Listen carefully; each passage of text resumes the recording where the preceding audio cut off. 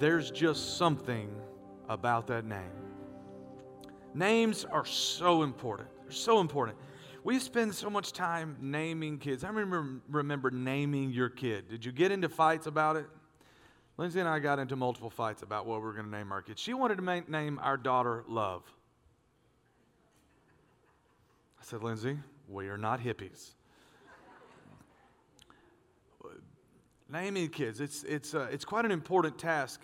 My parents named me Randon. If I told you how many times a day I have to say, no, it's Brandon without the B, and spell it for people, I know my parents were trying to be cool and all that, but it's a bother. Names are important. They always have been.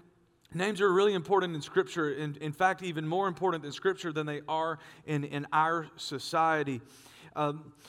When we look at God, His names are so important because they identify Him. You know who I am because you know my name. It identifies me from other people. When you say the name Randon Clark, it clarifies who we are talking about. And we know in our world that there are, the world worships many, many gods. But when we say the name of Jesus or when we say the name Jehovah, we are identifying exactly which God that we are referring to. But it's deeper than that. You go back to the Old Testament, Abraham, God calls Abraham to leave the house of his father, the land that he had loved and grown up in, which was called Ur of the Chaldeans. Ur of the Chaldeans is in modern-day Iraq. Abraham was a fairly wealthy man there. His father was a very wealthy man there. If you remember, when Abraham left, he already had servants and cattle and sheep and donkeys and camels. He left a fairly wealthy man in Ur of the Chaldeans. Now, here's the interesting thing. They worshipped multiple gods, but specifically in Ur, they worshipped the moon god, who was a female called Nana. Nana. And that's who they would worship. They would worship the moon god Nana. They loved her.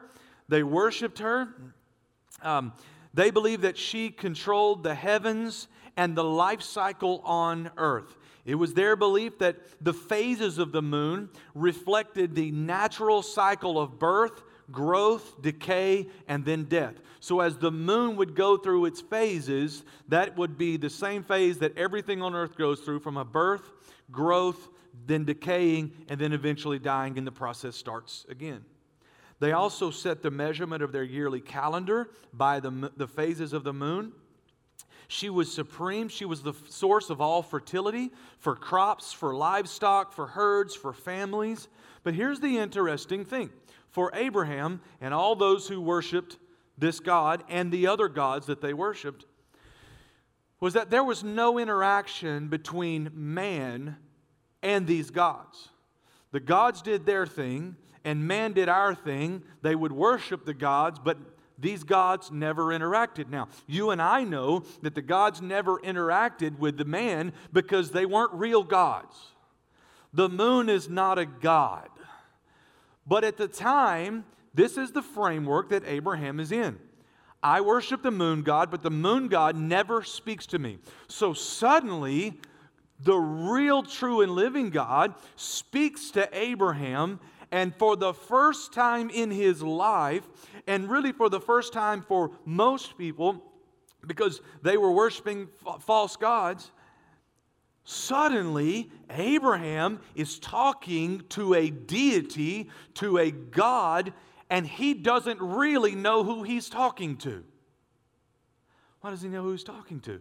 Because he's been worshiping the moon god. She's a female. She's up in the sky. We don't talk to her. And suddenly, God speaks to him and says, you need to leave the land which you're in, and I'll show you where to go. Now, I've got to tell you, if you had been in a place in your life and you and no one you knew had ever spoken to a God, and suddenly God is speaking to you loud and clear, you might do what he said also. That might get your attention. If suddenly right now the heavens cracked open and God spoke to this congregation and said to do something, we might all be like, yes, sir. Right? This is what happens with Abraham. But Abraham still does not really know the God he's following. He knows this is not the moon god. He knows this is not the sun god. But he does not fully understand who is speaking to him. And he didn't know much about this God. He just knew he said leave. So he arrives in Canaan and he builds an altar and he calls God there. And he uses this word Yahweh or Jehovah. The word Yahweh is actually from the Hebrew, but in the Hebrew, it's not spelled like we spell it in the English. We spell it Y-A-H-W-E-H. But in the Hebrew, they took out the vowels and compressed it to where it's just consonants, so it's Y-H-W-H. Because it was believed that the name of God was so holy that it couldn't even be voiced. So they came up with a new word. Over the course of time, we started saying it Yahweh or Jehovah. But the truth is, we don't know how they actually spoke it, because in the 3rd century, the Jews quit saying the name altogether. They totally stopped saying the name of Jehovah because they believed it was so holy, they didn't want to take the Lord's name in vain, so they quit speaking it altogether. So we don't even know if we're saying Yahweh correctly. That's how much they valued the name of God. They wouldn't even speak it. Now, in our society, as you well know, the name of God is taken in vain on a regular occurrence. But in Scripture, there was a deep-rooted understanding and the importance of the name of God. Why? In our society, the importance of a name has been devalued, whereas in Scripture, it declared who you are, your nature, your character, and your actions. So the name of Jehovah was holy. Abraham builds an altar. He calls him Yahweh. He calls him Jehovah. In Genesis 14:22, I love what Abraham says. He's speaking to God. He's making a declaration. This is right after he talks to Melchizedek, the priest of Salem. He's had this encounter with God, and he says this. He calls God the Lord, God Most High, Creator of heaven and earth. Put this into context for Abraham for a moment. He's still learning who he's worshiping. Remember, he's come from a society that worshiped multiple gods. So here's what he is declaring. First of all, Lord, which says that I am your servant. Then he says, God Most High. What is he specifically saying? He's saying there are lots of gods in this world, but you're the highest of them all. What, do you see how this is a progression of revelation? Now, when we say the Lord Most High, we don't believe that there are multiple gods to worship in this world. We believe there's just one, but we believe that He's God Most High above all that He's created. But Abraham meant it to say, of all the gods out there that I have worshiped as a child, you are the Most High. Then he said, Creator of heaven and the earth. So this identified what God had done. You are the actual God that created everything. Somehow he remembered the stories that he had heard about Adam and Eve and creation. And he recognized that this God that I'm speaking to is the same God that walked with Adam in the cool of the day and created all that we have here.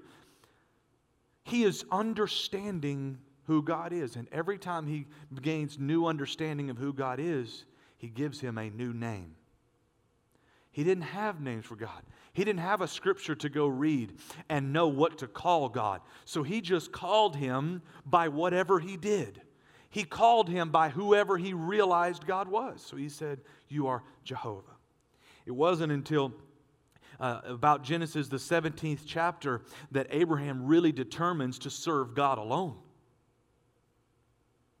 As Abraham and his descendants begin to learn more and more about God, they continued to give him names that not only identified him, but they told us his nature. This is the way of Scripture. A name tells you about a person. It identifies their character, their nature, and their actions.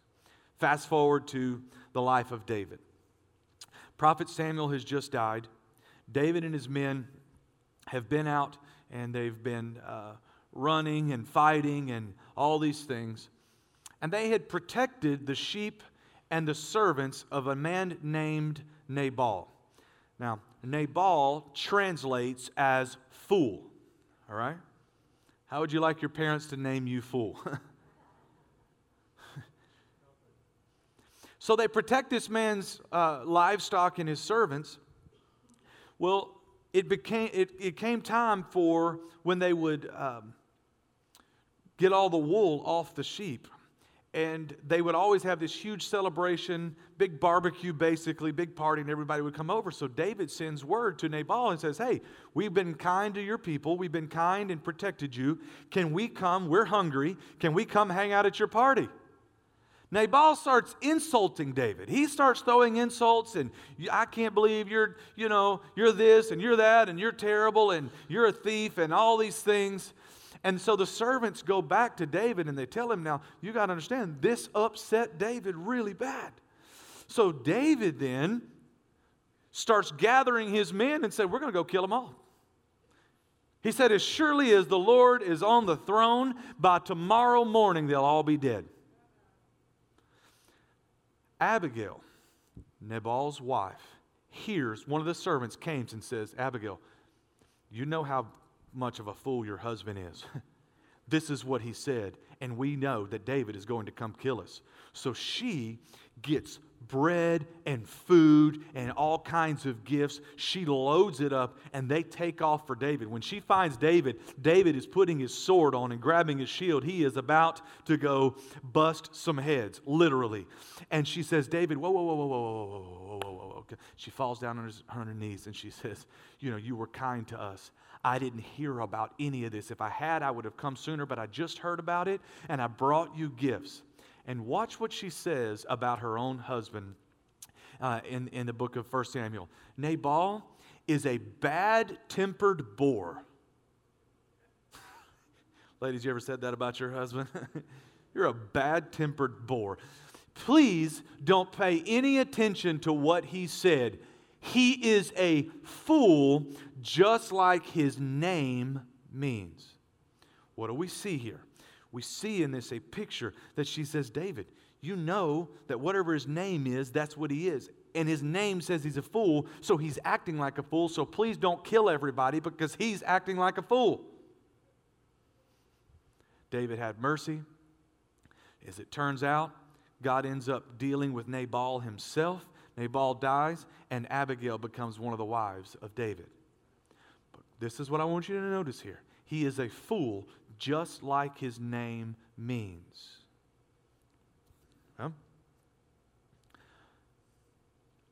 The principle is a name described nature, character, and actions. It's the same thing for God. Psalm 148 and 13, the psalmist writes this, let them all praise the name of the Lord. For his name is very great. His glory towers over the heavens and the earth. We praise his name. Why? Because when we glorify his name and we praise his name, we are declaring his nature, who he is and what he does. Are you out there this morning? When we pray, we aren't just praying to any God, but when we call on the name of our God, we are invoking these things, who he is in our life. Moses said in Exodus chapter 33, he said, Lord, I need to know your ways. God said, well, then I'll go with you. He said, no. Show me your glory. God said, I'll let my goodness pass before you. So here's what God said. He said, I want you to get in the cleft of this rock. And he said, I'm going to allow my goodness and my glory to pass before you, but I'm going to cover you because you can't look on my face and live. So I'm going to cover you, and then once I pass by, as I'm walking, I'm going to speak my name,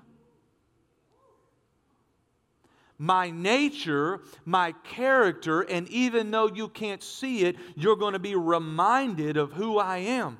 And then once I've passed, I'm going to remove my hand, and you'll be able to see my backside. You will be able to see what has just passed in front of you. Isn't that how life often works when we're following God? As we're in the midst of something, we can't seem to see God all the time. It's like He's hidden from us. But if we can remind ourselves of His name and of His goodness and of His nature, at some point we look up, and after He's already gone, we see, oh, that's what God has been doing. It's why the Bible says, goodness and mercy shall follow me all the days of my life. I didn't see it while I was in it, but when I look back, oh, that's where God was. But we've got to know something about the names of God, because if we don't know what they mean, we won't know how to invoke the character and the nature and the actions of God. If all you know of God is that He is a judging God, you won't want to love Him. If all you know about God is He is a God of rules and don't do this and don't do that and you have to do this, then we won't want to serve Him and we won't want to follow Him. But if we could really understand the context, the full context of who God is and what His names are, then you would say, man, now that is a God that I want to give my life to. Here's what I want to do for just a few minutes, if you will. Let me give you 3 names of God that you may not know. But once you know these, they will encourage you today, wherever you are. Is that okay? The first one is this. Jehovah Nissi. Jehovah Nissi. Now, there are a lot of names that begin with Jehovah, Jehovah Rapha, healer, Jehovah Shalom, the God of peace. But this one means, the Lord is my banner. Where'd this name come from? Excuse me. Moses and the children of Israel had left Egypt. Pharaoh and the Egyptians had died after they crossed the Red Sea, and the sea crashed back down on them. But they have not entered into the promised land. They're caught in the middle. But what we forget sometimes is, even though God fought Pharaoh for the Israelites still had to fight people to get to the promised land. You see, there are some battles in our life that God totally takes care of, and there are some battles that God puts us through to teach us. They had to fight the Amalekites. Amalekites were a very warring nation. And so Moses goes to Joshua and he says, I want you to grab your best fighting men, and I want you to go down at the base of the hill, and you're going to fight. And I'm going to stand up on the top of the hill overlooking the battle. And here was what happened. Every time that Moses would raise his hands, the Israelites would begin to win the battle. But when his hands grew weary and began to fall, the Amalekites would take back over and begin to win. So the Bible tells us that Aaron and Hur went up alongside Moses, because this battle raged all day long from morning till night. And they lifted up the hands of Moses, because how many of you know you can't just keep holding your hands up in the air? So they held his hands up. They propped his hands up. And eventually, by the end of the day, God gave the Israelites victory over the Amalekites. Moses builds an altar, and he names it Jehovah Nissi, the Lord is my banner. Now, here's what it means on a couple of different levels. Number one, it was a declaration that Moses was making that the Lord is not just my banner, but He is a banner of victory. This is a place of victory. And as long as my praise and as long as my hands were lifted to God, we received God's victory in the battle. It ought to be a reminder to us to never go out and fight on our own, but our battle position is first and foremost lifting our hands in worship to God. Before you face difficult times in your life, God, my life belongs to you. This day belongs to you. All the glory belongs to you. And in that moment, you will see how God begins to work in your life. He is our banner of victory. But it's more than that.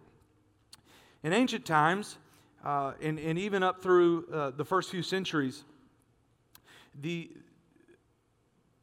when armies would go to battle, on the front lines, they would carry huge poles with flags at the top that told everyone, this is who you're fighting for. This is the army. So if, let's say, the Americans were fighting the Germans in World War II, but way back then, or the Israelites were fighting the Amalekites, they would have a tall pole with a flag that was the flag of the nation of Israel. Here's what it did. When the guys were fighting, it was a point of encouragement, a focal point on where the battle is at. Because sometimes in hand-to-hand combat, you would get off course and you would end up fighting all by yourself, surrounded by your enemy. But if you could always look up and see where that banner was, you would be fighting back towards the banner. Why? Because that's where your help was. That's where your army was. That's where your strength was. What does that mean to us? We come here Sunday after Sunday. What are we doing? We are raising up Jehovah Nissi, the banner of victory, because the enemy wants to isolate us and get us pulled away. But what we do week after week after week is we worship the name of God. We lift our hands. We glorify Him, but we're raising our banner. And so never go through life alone. Never go and fight your own battles because the enemy wants to isolate you and take you out. But what do? It's a rallying point. It's a day of hope. It's a day of encouragement. Yes, we got to go back out and we have to fight battles, but we come in here on Sunday and our hope is raised and our energy is raised, and we know that we are not fighting alone. If you're watching online right now, don't fight your battles alone, but know that there is a church and an army of believers, and we're raising our banner of victory. Amen? Don't do it alone. Don't fight alone, right? That's why Sunday mornings and life teams are so important, because the enemy wants to get you pulled away. You look up and you say, man, I just feel like I'm fighting by myself. No. Come back here. Let's rally together. You are not alone. Second name is this. So Jehovah Nissi is one. The second name is El Roi, and it translates the God who sees me. Here's the story. Abraham has been promised that he would be the father of many nations, but he doesn't have an heir. He doesn't have a son. He doesn't have an offspring. Sarah is old as dirt and can't have kids. She's old. Go read it. She's old. She was so old that when God said she was going to have a son, she laughed. Okay, so don't blame me for saying she was old as dirt. She was old. So she did something that we look down on, but was fairly common in her society, and that was she got one of her young servant girls, her young slaves, a woman named Hagar, and she brought her to Abraham, and she said, Abraham, I'm giving her to you, that through her, you impregnate her, and when she has a son, it will be my offspring. Now this seems crazy in our world, but this is what happened in Abraham's day. This was a very common thing. It was a lawful thing. And the son of Hagar, the son of the slave, would be the legal offspring of both Abraham and Sarah. It was as if Sarah had had the son herself. So I know we think this is crazy, Sarah. What are you trying to do here? But this is common. This is what went down. She didn't know anything else to do. She was trying to help God fulfill His word. Well, Hagar gets pregnant, of course, and Hagar starts treating Sarah with contempt. She starts treating Sarah badly. Sarah gets really upset about it. She goes to Abraham. Abraham says, it's your slave, it's your servant, do with her what you want. So Sarah starts treating Hagar badly, just treats her terribly. And it gets so bad between the two of them that Hagar feels like she has nothing left to do except for to run. In her mind, I didn't do anything wrong. I didn't do anything to cause this. I may have treated Sarah badly, but I didn't put myself in this position. She told me I am her slave, and yet here I am. And she runs, and in her distress, and in her worry, and in her fear, She is crying out to God, and she finds herself next to a river, next to a stream, on the side of the road, and she is distraught. No one else cares. No one else sees me. I'm just a cast-off slave that's been treated wrong. And in that moment, the angel of the Lord appears to her. And he says, I hear you. You're going to name your son Ishmael, which literally translates as the God who hears. And he begins to encourage her right where you are. He says, got a huge future for your son. It's going to be great. Hagar, through her tears, looks up and she calls God. And I'll read the verse to you. In Genesis chapter 16, verse 13. Thereafter, Hagar used another name to refer to the Lord who had spoken to her. She said, you are the God who sees me. I want you to know this about God.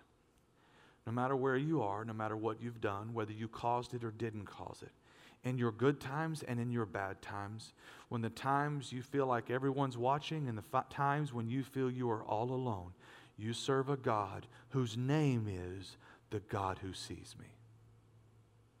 Sometimes we're fighting battles and we're going through things in our life. And in a day of social media, when everything is online, we can still feel like no one cares, no one knows, and we're fighting a secret battle. But I want to encourage you today. God sees you. How do I know it? Because it's His name, El Ra'i, the God who sees me. I love this verse in Proverbs chapter 15 and 3. The Lord is watching everywhere, keeping His eye on both the evil and the good. Why did I read this verse to you? Because I want you to know, if you have been doing things right, God sees you. But if you've been making mistakes and you know it, and you've caused your own mess, I want you to know that God sees and He still wants to help you. It doesn't matter how you got to where you are, Hagar. God sees you. God sees you. The second thing about this that I love so much is not only did God see her, but He revealed His work to her. And I just want to speak this word to you. Not only is God seeing you, but I believe He's going to begin to reveal His work to you. He's going to begin to show you what He's doing. He's going to show you a way out. He's going to show you a next step. He's going to reveal to you. Number three. So number one was Jehovah Nissi. The Lord is my what? Banner. The second was El Roi, which means the God who what? Sees me. And the third one is this, Jehovah Shammah. The Lord is there. The Lord is there. And this is a wonderful name of God. It's got multiple levels to it, so I'm going to share the first one with you, and if that were it, that would be enough. But the second one is really where I want to end today and what I believe God wants to do for us. In the book of Ezekiel was one of the major prophets in the Old Testament, and he was prophesying because of the idolatry of the Israelites, because they had turned away from God, they had brought in foreign gods, and they were just, as a nation, just completely turned away. Ezekiel prophesied that Jerusalem would be destroyed, that the presence of God would leave, because of all that they've done. He said, God can't stay here. There's too much idolatry, so God is leaving, and Israel will be destroyed. So the book of Ezekiel is set up into three parts, and the first two, that's what he's talking about, the destruction and the reasons why and the problems. But the third portion, he changes. I'm about to read to you the very last verse of the book of Ezekiel, the last words that God spoke through the prophet Ezekiel. Here's what he said, chapter 48. The distance around the entire city will be 6 miles. And from that day, the name of the city will be the Lord is there, Jehovah Shammah. Now, first level is this. This is what God was declaring. My presence left Jerusalem. My presence will return to Jerusalem. When you get back, I will already be there. I want you to know this. Have you ever been thinking about something in your future?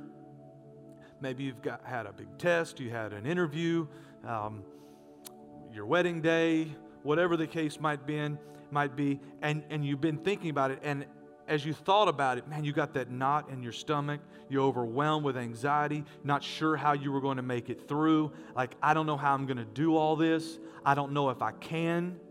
Here's what God is saying to you.